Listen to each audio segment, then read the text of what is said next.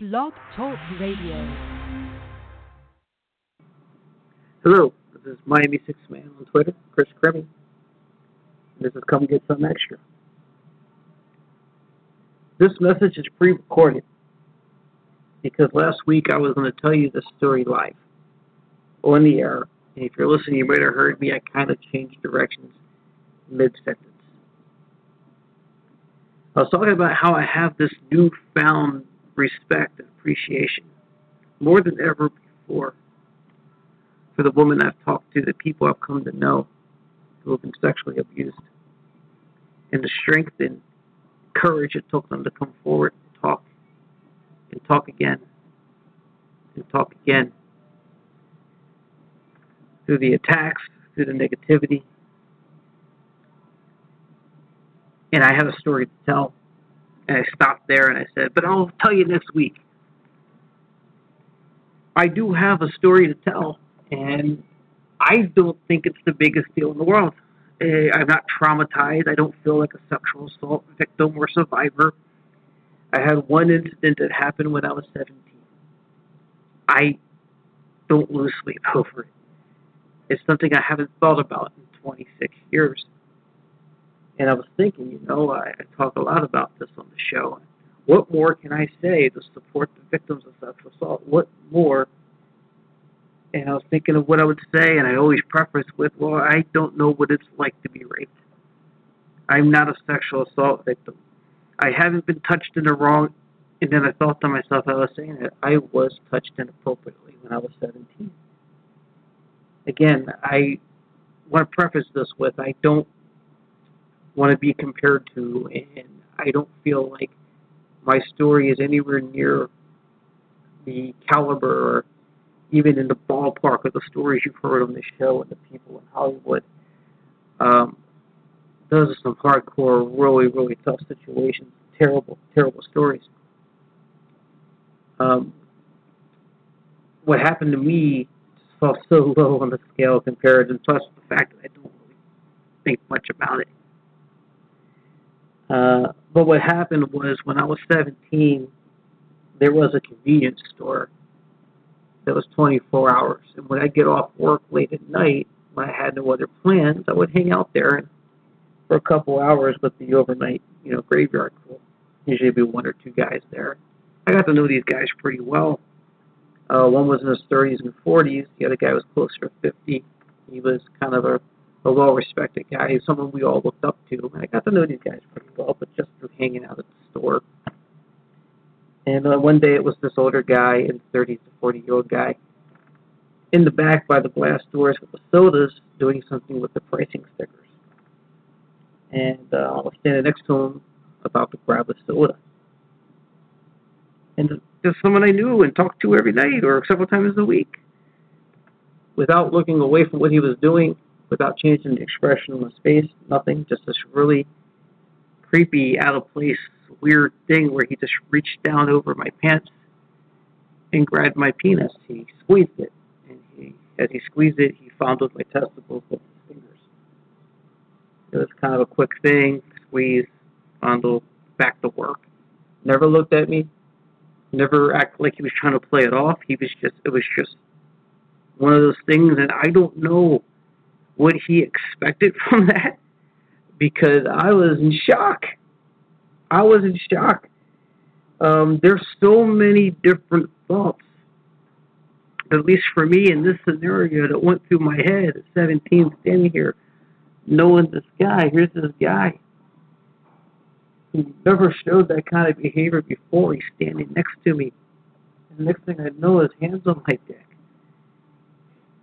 And then it's gone, and I'm like, dude, I wasn't quiet about the store. It was empty, except for the guy at the front. And I was like, dude, what the fuck are you doing? What the fuck was that? There is nothing okay with what you just did. You don't grab another man by his dick. You don't do that.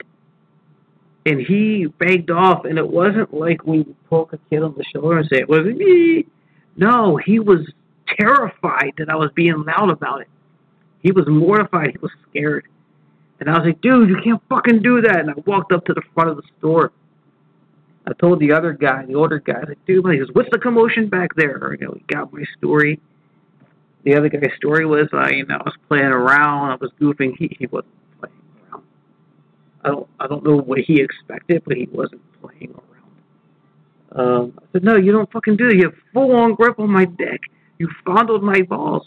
You knew what you were doing. He said, yeah, I was just joking around. You know how guys joke around.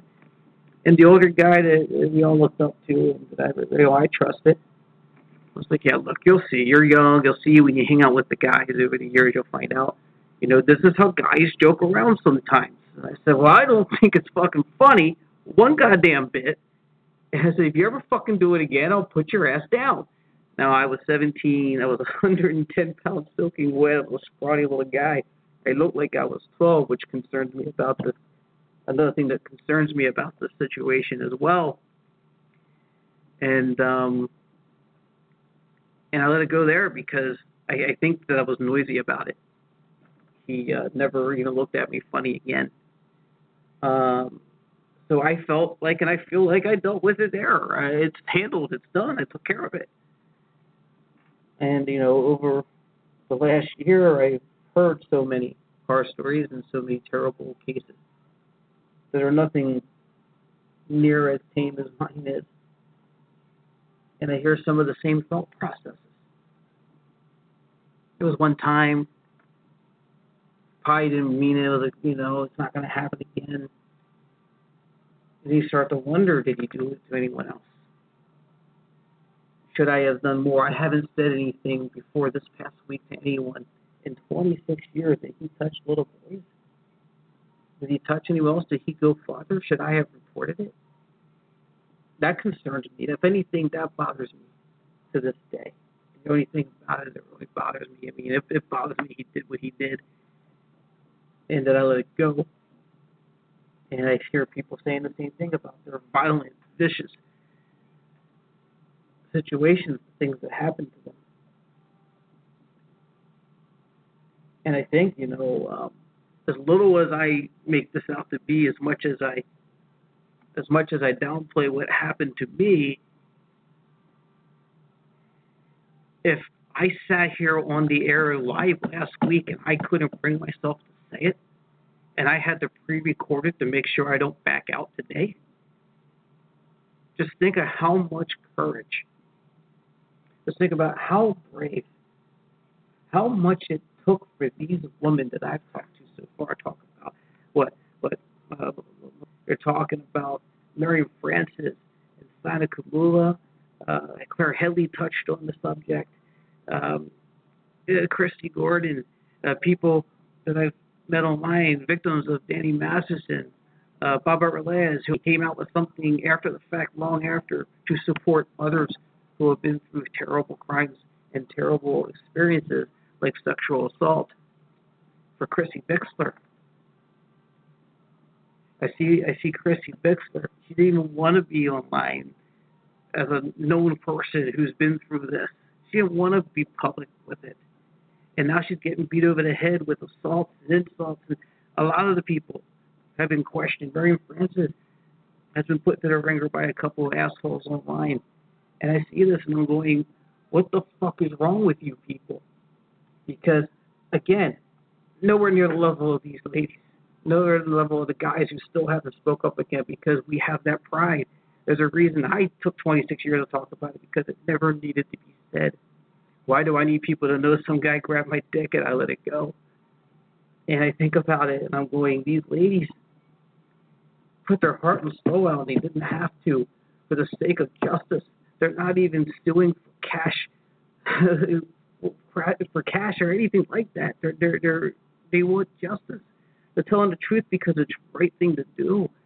And they put themselves out there years and years after the fact.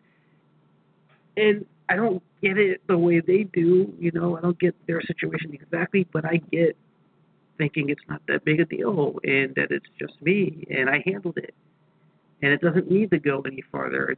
There's no use making a big deal out of it now. And I don't think enough people do understand that. And I hate it. It disgusts me to see people talk to these people this way who've been through so much. And if you don't know, if you like an actor or you hate that your show got ruined and you don't know if you believe these stories and you think it's a witch hunt, that's fine. But if you don't know, you don't know. Just don't comment on it. What I'm doing here, I just want to beg, implore you, if you're a Scientologist, if you're Osa, if you're just a person on the internet that doesn't know how to talk to other human beings, or if you're a career troll whose life is so ruined by something else in your life that made you that way, I'm sorry whatever made you that way, but I'm asking you, I'm imploring you, please, dig down into your soul, if you have one, and find some microcosm of basic human decency and compassion. Show these people who've had the courage to speak up and tell their stories the support they so desperately need and deserve. I mean, we live in a time, guys. All I'm saying is we live in a time where we're so divided in so many different directions that we really need, I believe we really need to learn to not only better take care of ourselves and our own, but to take better care of each other. Your regularly scheduled come get some extra begins now. If I speak for your followers, and I speak for your ex-followers, and I speak for the curious outsiders looking in, and you remain silent in the shadows and don't let your balls drop enough to come out and say something, then I say, who do you speak for, Mr. Miscavige? Anything on earth that says, don't listen to your mum and dad, don't talk to your mum and dad, that's bad. Run. I remember sitting there wishing I could just scream out loud and beg for help. But I knew if I did that, I would never see Mark again. This is the thing about real life. You can't experience the great things without the bad things. I felt like it would probably be better off if we didn't exist. And, came up with a plan on how to end it. He talks about a 7-year-old child. Mm-hmm. Even if he's referring to actually an adult. So let's say we change that to an adult. We say the woman shudders because the man kicks her even passionately. The fact is that he shudders. To do a big apology to me and give me my kids back. I'm still shocked by the evil. Yes, even to this day. When I see a video of a former friend or family member, I'm like, this is pure evil at work. Okay, on today's show, I have ex-staffer of Narconon, Samantha Hicks, on the show. Thank you for coming on, Samantha. No problem. Hi, we've been talking for a little bit over a week now. I'm really glad to meet you. There's something about Scientology front groups that's very important. I do a show, I'm trying to educate people. I do a lot of educating about the abuses, child abuses, all these things, in disconnection. But one thing I never really touched on enough of, and I do, dabble here and there, but of like Narconon. And I think that's a serious thing, and there's been deaths, and we'll try to talk a little bit about that, but it's not a good place to be for recovery, I'm led to believe. And I would absolutely agree with you. So, Narconon, for those who don't know, is advertised as, and maybe you can help me with the way they advertise, but basically it's like the best place to go for drug or alcohol recovery. Like if you're addicted to drugs, they can get you off of it. Right. It's in rehab.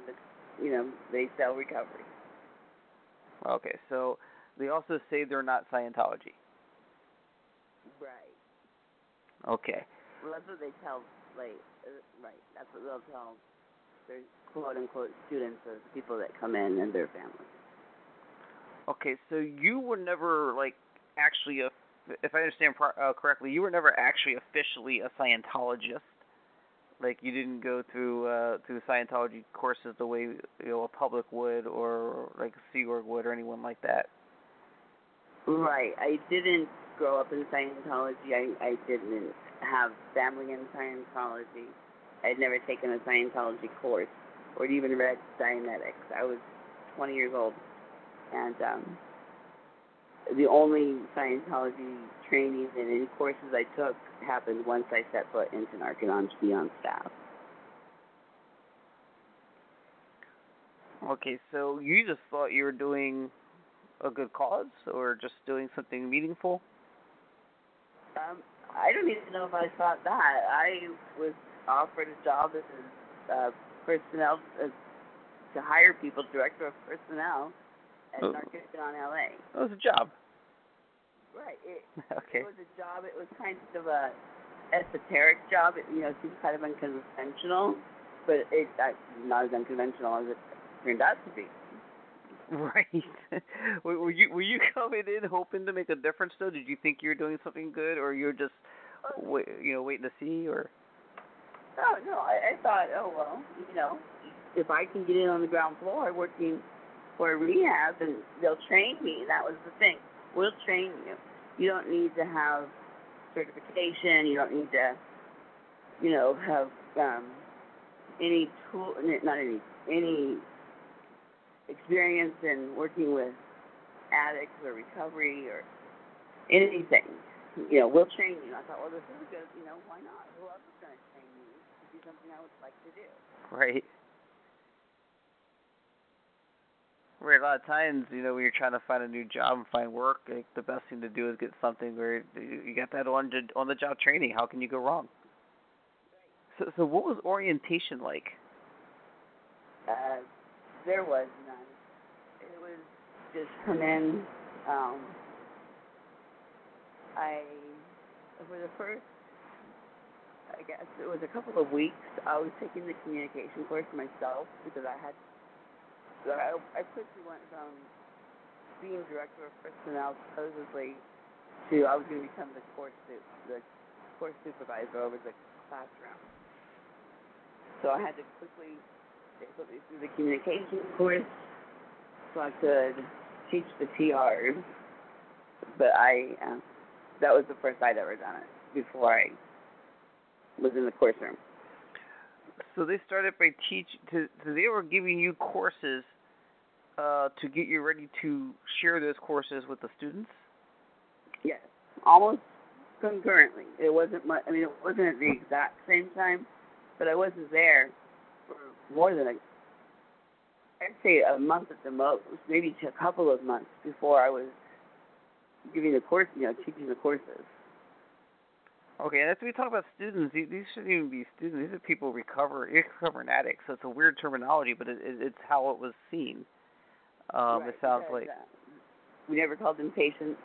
We couldn't call them public because we weren't Scientology. So students seem to be the best. So how far in do you realize that this is Scientology or, part of Scientology? Pretty quickly. I saw in the course room there's, the obligatory picture of Hubbard. Pretty good indicator. Sorry, what? Pretty good indicator. Right. And I was like, that's kind of strange, and it was the only picture in the entire room. And so I was like, okay, that was a pretty good indicator. So, again, nothing went off on me. Oh God, Scientology, hell no. It was like, okay, I knew they'd been around. I grew up in LA, but I never seen anything in writing about it, never heard anything about it. Okay. And what was your observations about the courses you were learning and the courses that you were sharing with the patients or students? My observations as far as how they. Right, well, everything really. I guess that's a very general, open-ended question. But so the first thing you did, I think, if I understand correctly, was sit you down to learn TRs or to do TRs. Yes, they twinned me up with someone and got me through the TRs, which it was hell. It was obscene. I can't imagine that I made people that were detoxing sit in those chairs and not move. Not that I enforced it, that I perpetrated it. You know what I mean? Right. Was there something in the back of your head going, how is this helping? Why am I doing this? Yes. Yes. And if I was bringing it up, you learn very quickly who to bring things up to and who not, because you will get KR. You'll get written up in an instant. So staff gets KRs at Narconon. Absolutely. Staff at Narconon is treated as Scientologists. We go by policy. We have all the HCOBs, all the green editions. If we needed auditing, we had a fully trained auditor that we would pay, is an independent that would pay. We pay, and he'd come in and take care of us, do our auditing, get us back on track. Okay, so KRs are the knowledge reports. These are the tattletale reports that are encouraged within Scientology. So that was part of Narconon. And was there ethics? Yes, there was ethics officers. There was qual.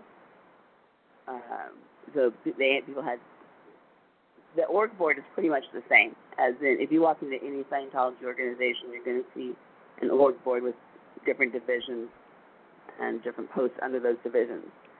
And it was the same in Scientology. Some of the words they twisted here and there. I don't know about necessarily on the org board itself, but a lot of terms like students instead of public. The TRs we constantly called the communication course, which may be the same throughout all the orgs. I'm not sure. There were certain things that they wouldn't attribute to that, like there would be certain keywords or certain phrases that they wouldn't use. We were told blatantly several times that if people questioned us if we were Scientologists or if Narconon was Scientology and knowing certain terms, were we to say, no, we aren't Scientology. We just use some of Hubbard's methods. All right, but was it understood, was it known and said amongst the staffers and the people who were in charge that this is indeed a Scientology organization? Was it talked about and acknowledged? Oh, absolutely. Our stats were the same as the Scientologist org. Our what they held us up to, our ethics.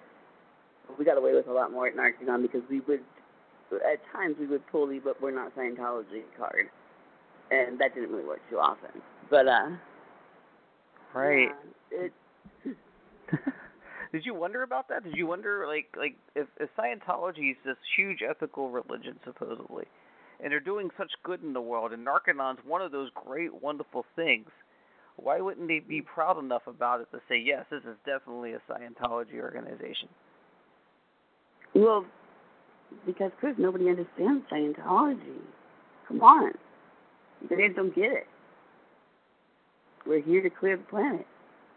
You know? That's how it would be explained. They don't understand.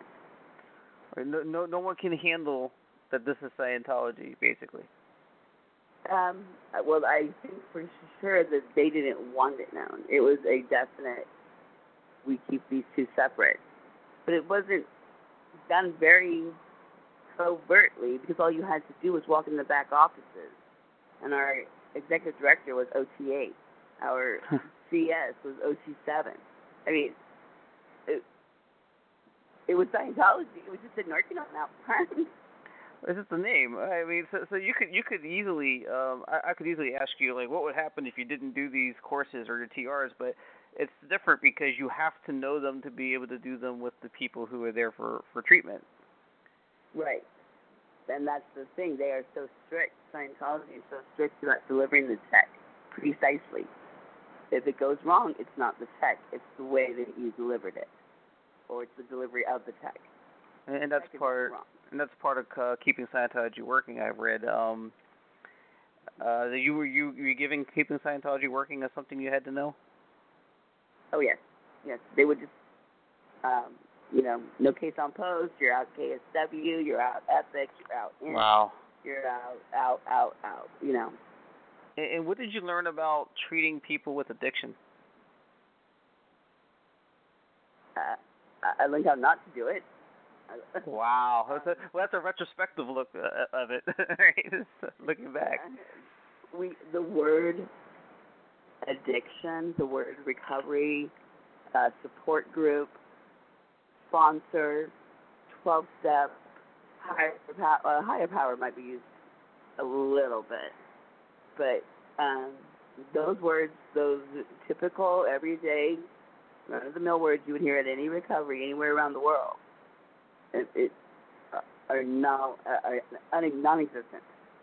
Not in any course book, unless they've been rewritten, not in any training that we give them or objectives that we have them do.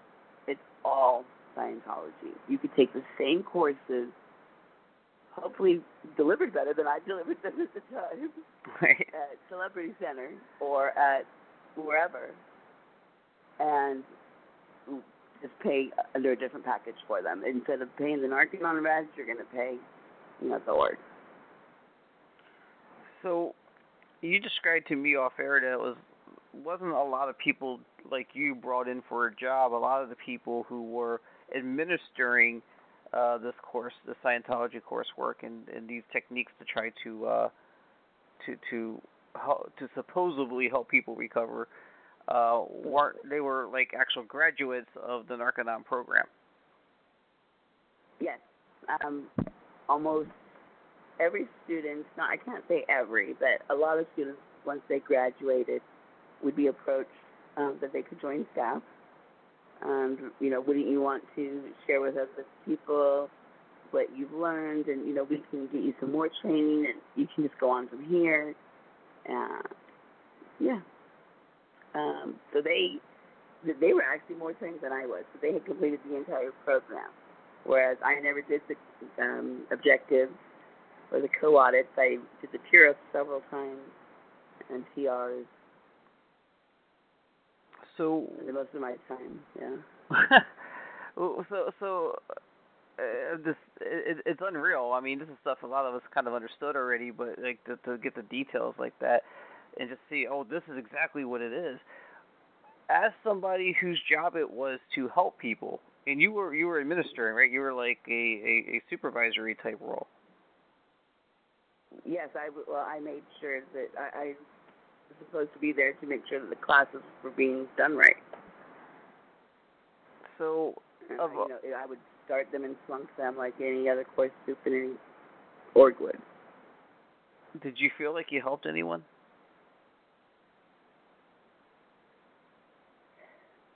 I feel like the time helps people. That's about it. Detox, the time away from the drugs. The time away. Mm-hmm. Now, time away. Now, I imagine, I could be wrong, but you've seen detox done properly, and you've done detox done Narconon's way? I've not officially done detox properly anywhere, but I have seen, mostly it's been the Narconon way, yeah. Did he do it? Is it? I don't know what's right or wrong with the. I'm not educated in detoxation, but I'm not sure how they do it there. They come in. They were already intoxicated or really high. They might get a medical checkout with a doctor. We would take them over to Dr. Dank. We'd go to Fountain Medical Center, Shaw Medical Center on Fountain, same one the Scientologists use downtown. Was Hubbard's doctor. Oh, his own doctor? Dr. Dank. Oh, okay. All right, Dr. Dank. I've heard that name somewhere. Yeah. So we would take them there, to just get, the clear go-ahead that they weren't going to die on us, we hoped. But nobody ever was that bad off, thank God, when I was around. Gotcha. I've seen people go into convulsions. I've seen people with delusions, that are with the DTs and alcohol. And all we could do, and all we did do, was body comms and a touch assist, locate, just trying to make them, what was the word? Trying to make them be more present and not caught up in their reactions that are going on, if that makes sense. Yeah. Yeah. I mean.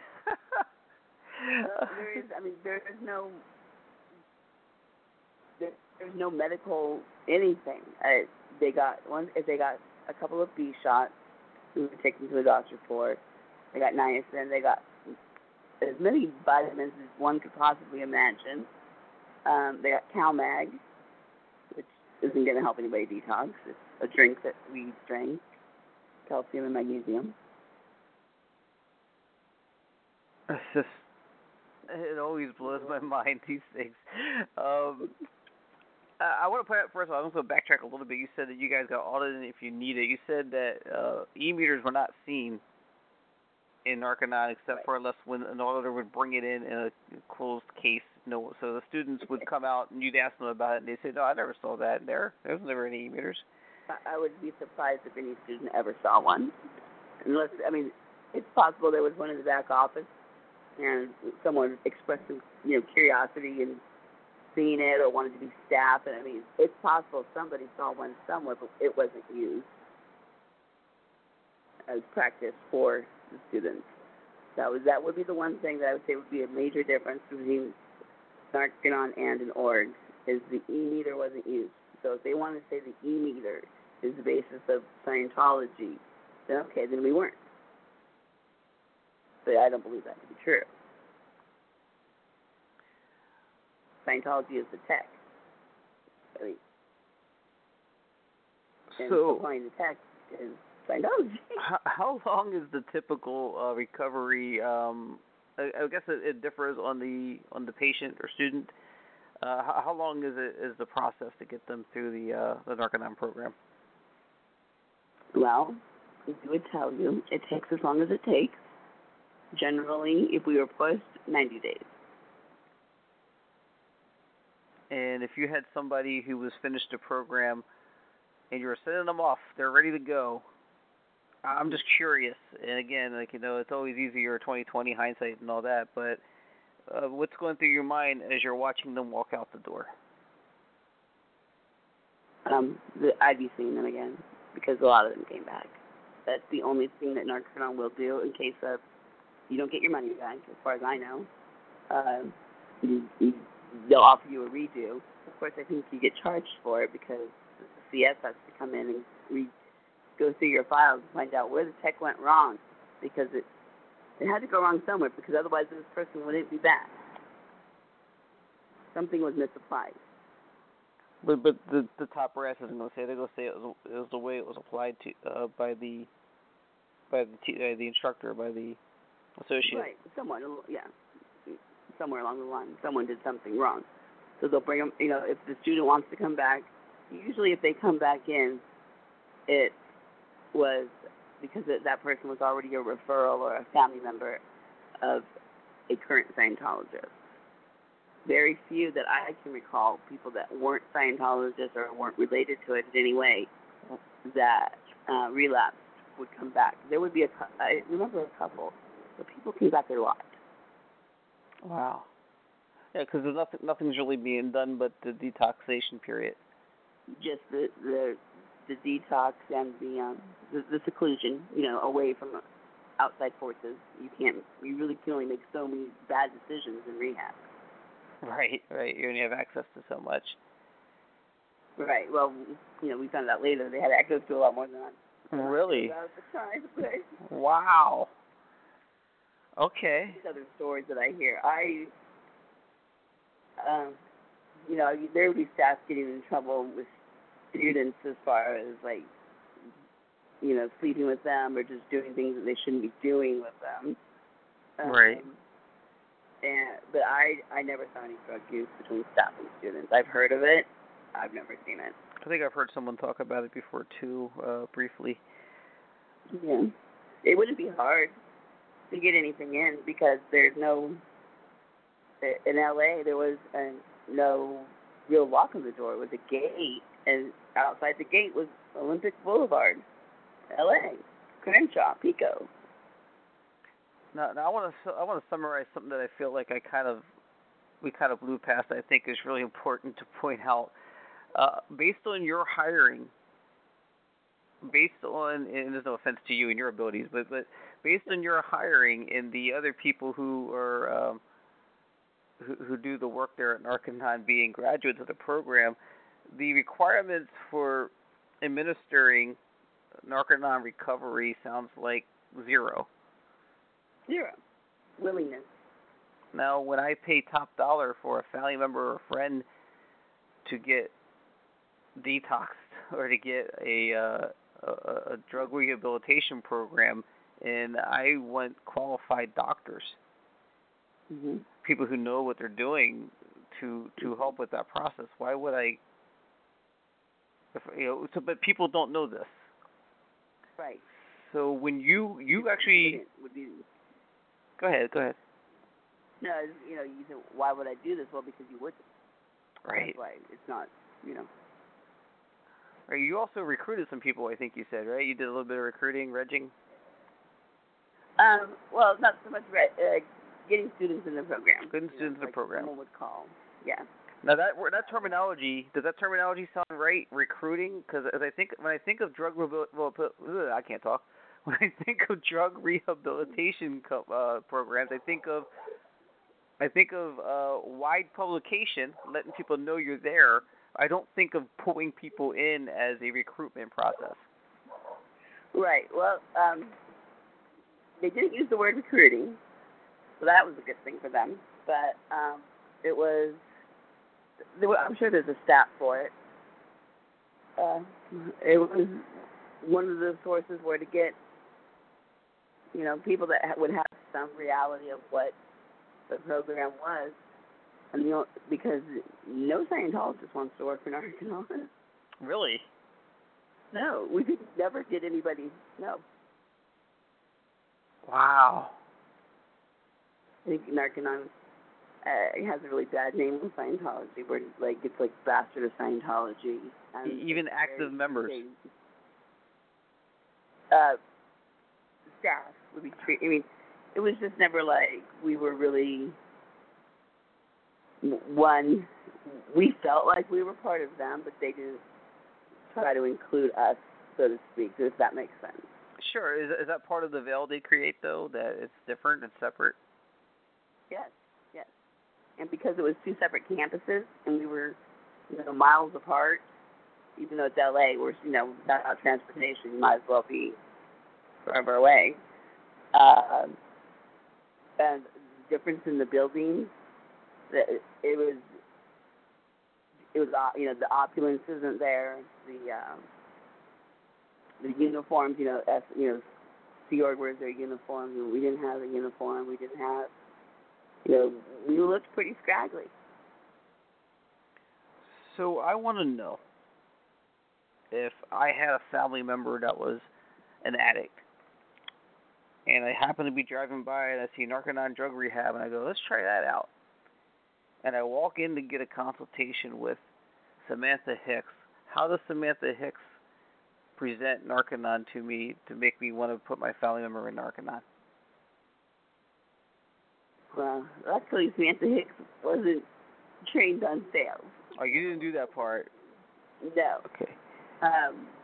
But you could come into my course room and I would show the parents or the family members or the wife or the husband, here's our course materials, and bring out the books, and they look like they're written for kindergartners with big pictures and how to do the TRs. And I would give them the spiel. If they can communicate effectively, then the world opens up to them. They won't be so shut down. They won't be so frustrated. That, you just take it and run with it. You're kind of BSing your way through it. Absolutely. Do you know what the sales pitch was for it? Did you ever hear them selling it to people? Yeah, there would be just different approaches depending on the situation. They would sometimes they'd come out of the room, so-and-so just signed over her house, or, their college fund, or that was always the point, was to get them to agree to just send the people, just get the money. And then once we got them in, we had our time. We could do what we could. I don't think anybody really that was working there thought we were doing any harm to anybody, but I definitely did not see that I was helping them. And every time I would bring it up or express any concern, it immediately gets turned back around on you. Well, you have other ends. You have counter intention. What have you done? You know, so now we get into all that. And sex check and blah, blah, blah. And, you know, it's like you just learn not to say anything. And then when you do question, I was very careful to say it in a way that didn't sound like I was as disbelieving as I was. Because these people were good people, and they were smart people. And I kept telling myself, I'm missing something. There is something here that's going to happen next day or tomorrow that I just need to wait for that's going to make sense. And that never happened. And the longer it got, the more quiet that voice got in my head until it eventually just went away. It's part of that whole. It's actually almost like self-brainwashing. You have to start accepting things because it's not getting better. Absolutely, right. Yeah, and you know, in the TRs, first thing you do is you sit with your eyes closed, and the whole point they tell you is to be. You don't do anything else. You just be. You just exist. Well, then the person falls asleep, and you spunk them for falling asleep, when in actuality, in hindsight, they're getting hypnotized. I mean, that's what happens when people get hypnotized. They immediately go into another, you know. Right. It looks like they're falling asleep. And then the next one, after they pass that one, would be sit in front of somebody 2 feet away with, with your eyes open. So then you're in the same trance, but now you look away. So they're practicing at that point to look awake while, you know, you hear how people say Scientologists walking down the street in groups have these lookabouts. Right. And that's not traumatic. That's the truth. You know, it's interesting. I don't want to overstate this, but it sounds to me a lot of times when I hear about TRs that it's some of the things you do remind me of things that wouldn't be allowed at Guantanamo Bay. It's crazy. Oh, no, it is crazy. You're right. And then just with the TRs, as far as having to sit and not move and not react, and then the bull baiting, you know, up in someone's face or even sitting in front of them, not touching them, just screaming or just saying the most insane, lewd, ridiculous things. It doesn't always have to be lewd, but that would be somebody's button a lot of the time. And I'm thinking, how is this helping them? I'm sitting there screaming at them, go get your crack pipe. You know, what? It seems counterproductive. It seems just like a contradiction within itself. Yeah, but that's a lot of what I had problem with. I would get so confused reading the courses that I was supposed to read, or HCOBs that I needed to read, or policies that I was directed to. I would get so confused that when something did make sense, I was like, okay, well, wait, that part made sense. So there's something else I'm just not getting about this other stuff, but it'll come later. I don't know that. Right, because I was going to say, like, when do you realize this is just crap? But you actually accepted it more. It sounds like. Yes, I wasn't. It wasn't long before I wasn't very objective. I can tell you. I mean, from looking back, at the time I would have thought that I was. Right. But it's interesting. You also you did some dealings with other front companies, did you? Am I getting that wrong? I didn't work for them, but I know about them. We would take. We supported them, like Wise and Able. There's CCHR that we would say good things about, given the opportunity. Sometimes I remember I would take checks down to Narconon Int or Wise or Able. I mean, I don't even know if it was the actual Wise building or the Able offices. It might have just been Int that I was taking them to. I really don't remember. But there was checks written out, on paper checks from Narconon's account to Wise, to Able, to Bridge, to Narconon Int, and I was the one with the car, so I did a lot of the errand work. So what would you say the purpose of Narconon is in reality? Is it to recruit new members, to make money, a little bit of combination of those two? I feel like it has nothing to do with drug addiction recovery. That would be the least of the things it has to do with. Wow. I say it has to do with PR. Yeah. But their PR is failing miserably with Narconon because it's dangerous. People are dying. People have died. Yep. Not on my watch, thank Lord, but you know it's happened over and over and over again. I would say PR, then money, and then future, pull them in, get the lead. Wow. And you tell of how you got in trouble with Scientology during the LA riots, and I think this becomes one of the most important parts of your personal story. During the riots, we were given, my 2D, my boyfriend and I, which is another thing that happened at Narconon that would never have happened at a church or an org. We weren't married, and we were allowed to live together. They gave us our own apartment over at the Ardmore, which was a Scientology-owned building off of Melrose that a lot of staff lived at. But anyway, during the riots, I went down and used the phone in the office because we didn't have a phone, and I called Narconon, and I said, I'm not coming in. I can't leave the house. LA is on fire. I won't be there. Right.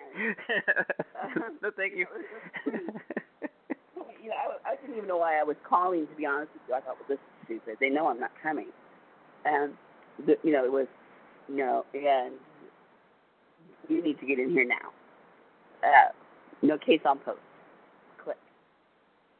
Okay, so actually the guy that owned the building came and delivered me that message. He said, your director called back and said, you need to come down now. No case on post.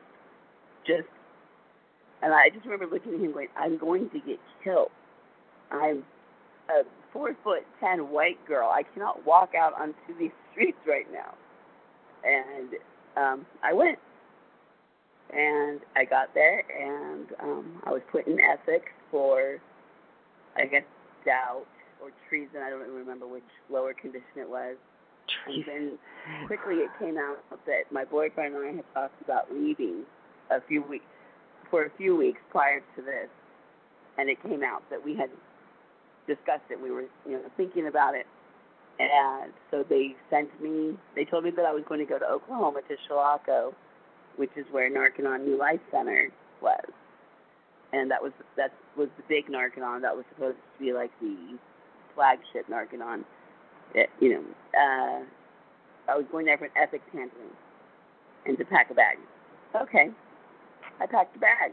I went to there. We went to LA, got on the plane, got there. I was still there 3 months later. Wow. It may have been 2 months, but I was still there. And when I got there, very shortly I found out that I was pregnant. They would not let me speak to my 2D. They wouldn't let me tell him that I was pregnant. They told me that they would tell him. And then they told me a day later that they did tell him and that he blew. I never saw him again. I never spoke to him after I left LA for that flight to Oklahoma that I thought I was coming back from. I never saw him again for 25 years. They told me that he had blown, and I knew that right then I was like, I've got to get out of here, and I didn't know how to get out. There was no way out. Oklahoma, Narconon is in the middle of absolute nowhere. Nothing. And I managed to sneak a phone call to a girl that had graduated from the program and had moved back home. She lived in Ohio, and she was the only person I could think of that hated Scientology and that knew anything remotely about it. I snuck a phone call to her, And she said, call me back and I'll get something together. Eventually, I was able to call her back, and she had arranged for some people from a local church to come and get me. They told me that where to be and that they would come pick me up, and I thought, this is not going to work, but I'll try. Right. And sure enough, that morning, I walked down to the dining hall just like I told them I would, and a car comes up, and I don't even think. I get in the car, and it's two really large Native American men and a smaller Caucasian guy. And he said, oh, I'm the pastor, and these are my friends. And I was like, okay. We drove down to the dorm room, to the dorm building where my bag was and my room. And I was like, I don't want to go in. And he's like, no, come on. And I was like, no, it's going to be full of people in that main hall. They're not going to just let me walk out. He's like, don't worry, it'll be fine. So we went in, and it was empty. I can't explain it, because Sunday morning, that was our only little bit of free time. And people were there from all over, Scientologists all over the world were there studying, take it back to their org. So there were Scientologists all over the place. But there wasn't any that day. We went and got my bag, got out, and we left. We went all the way back through the campus and all the way back down through the gates, and not one person stopped us, which is very bizarre. Yeah. So I got on a plane, and I came to Ohio, and had my son and raised him by myself, and never saw or spoke to his father until about 5 years ago. Did he grow up resenting that he didn't have his father in his life? Was he missing that? Did he realize, or? I'm sure he did. Yeah, he. Luckily, I got married when he was 5 to my husband, and so he's been his dad.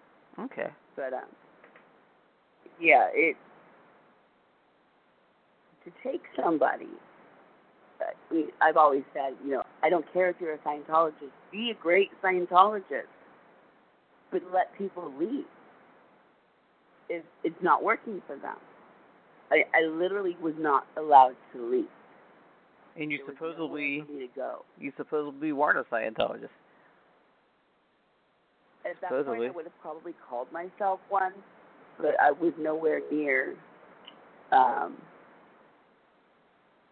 as committed in my head as I let on that I was. Right. Because I realized at some point I had to play the game if I was going to. At first, I thought I was just saving my relationship, because he really didn't have the same feelings as I did about the whole organization. So I kind of, went along with it for a while. But they don't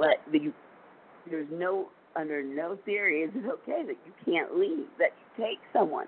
I was fed ground beef 3 times a day. A plate of ground beef. Pregnant. Weird. Very weird. Okay. I'm trying to go through what we talked about previously. I'm not sure if I missed anything here. Was there anything else that you wanted to say that was important to the story that I might be missing? To the story, no, because it just that it happened, and I'm not the only person it's happened to, and I thought I was. And then I start hearing now, within the last few years, of all those other things and other people here and there. Before Leah and Mike, before the aftermath, you'd go online and look at message boards, and I started seeing this common thread. And that's when I finally thought, okay, enough is enough.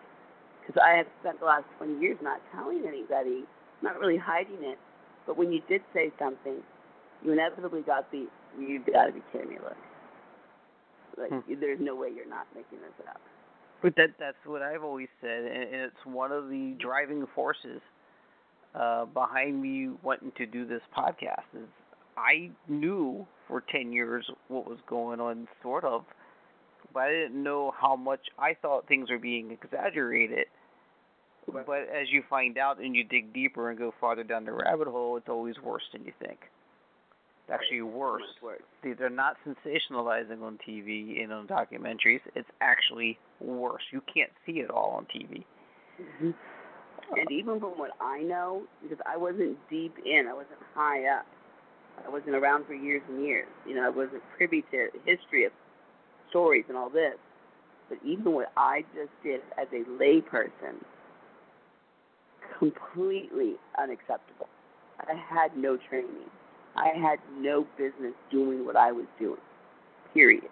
I had no business telling people yes, or letting them trust me, or giving them the impression that they could trust me. None of us did. And I'm not saying the staff had evil intentions, but we weren't qualified. If you want to be a Scientologist, I can pretty much show you the basics. If you want to be sober, we're going to have to go out of the building, and I can show you that too, but it's going to be somewhere else with a method. It's going to include a 12-step. Absolutely. Wow. Well, do you have you don't have to get in details if you don't want to. You don't even have to answer, but have you had experience to compare to? Proper detox or proper recovery? Well, myself, I'm an alcoholic, but I haven't drank in, it's been 12 or 15, it's been a long time, I don't even count. Congratulations. Maybe. That was great. It's just not an issue for me anymore, but I had to go for years of realizing that why isn't what I'm doing working for me if it worked for other people? Well, it didn't work for other people. Right. Yeah. Right, so you saw a stark difference between what was done to help you recover and what you were being asked to do to help others recover. Yes, absolutely. I can't think of one useful thing that we imparted to to people other than time. It certainly wasn't good nutrition. It certainly wasn't a relaxed atmosphere. It certainly wasn't some skills of how to deal with your triggers or not go into areas that you shouldn't be, or how to handle people that pressure you, or any of those other things. Oh, wow. Well, I think what you're doing, speaking out about this, is important, and I know you've been wanting to get the word out, so I'm glad you came on and talk about this. No, thanks. I think it's important, and again, the most dangerous thing about Narconon is no one admits that it's Scientology, and that's all it is. If you want to be a Scientologist and go to Narconon, go ahead. I hope you do recover. Maybe it will help somebody in that mind frame, but it can't continue the way it's going. It can't. It's it's fraud. It's criminal as far as I'm concerned. I'd probably agree with you on that, most definitely.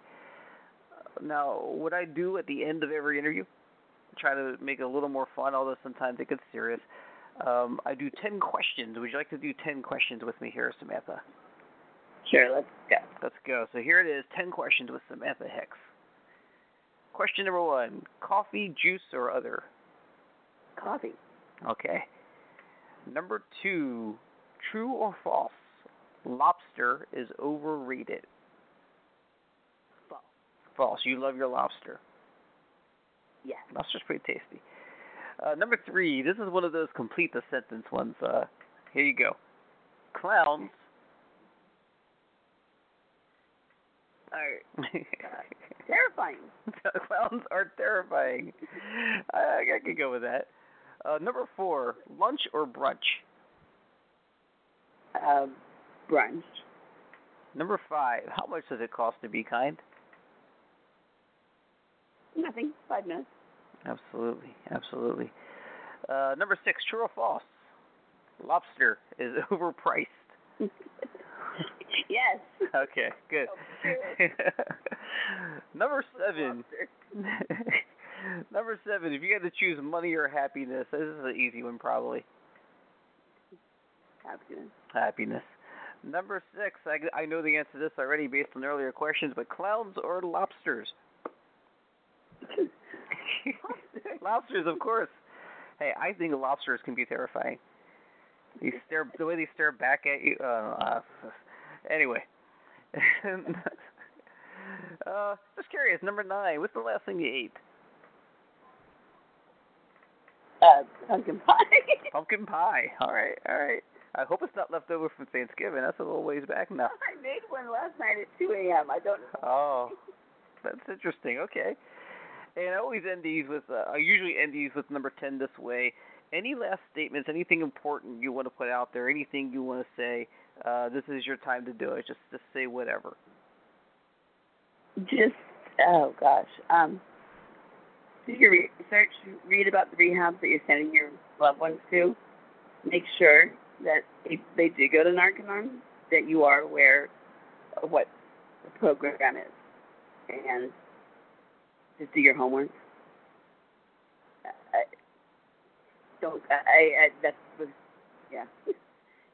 Just find out about it. I think that's probably... I can't imagine there's any better advice to give anybody on anything other than to question everything and do your research. Absolutely. I didn't do enough of it myself, so yeah. Well, it's been a joy talking to you. Thank you so much, Samantha. I'll stay on the line, but thank you so much, and you take care. Thanks, Chris. You too. Bye. Okay, everybody in the house is sleeping. It's a late show, so I'm going to go ahead and sign off. That about sums it up. See you next week with Marie Boheimer. If I speak for your followers, and I speak for your ex-followers, and I speak for the curious outsiders looking in, and you remain silent in the shadows and don't let your balls drop enough to come out and say something, then I say, who do you speak for, Mr. Miscavige? Anything on earth that says, don't listen to your mum and dad, don't talk to your mum and dad, that's bad. Yep. Run. I remember sitting there wishing I could just scream out loud and beg for help. But I knew if I did that, I would never see Mark again. This is the thing about real life. You can't experience the great things without the bad things. I felt like it would probably be better off if we didn't exist. And, came up with a plan on how to end it. He talks about a 7-year-old child. Mm-hmm. Even if he's referring to actually an adult, so let's say we change that to an adult. Okay, the woman shudders because the man kissed her even passionately. The fact is that he shudders. To do a big apology to me and give me my kids back. I'm still shocked by the evil. Yes, even to this day. When I see a video of a former friend or family member, I'm like, this is pure evil at work.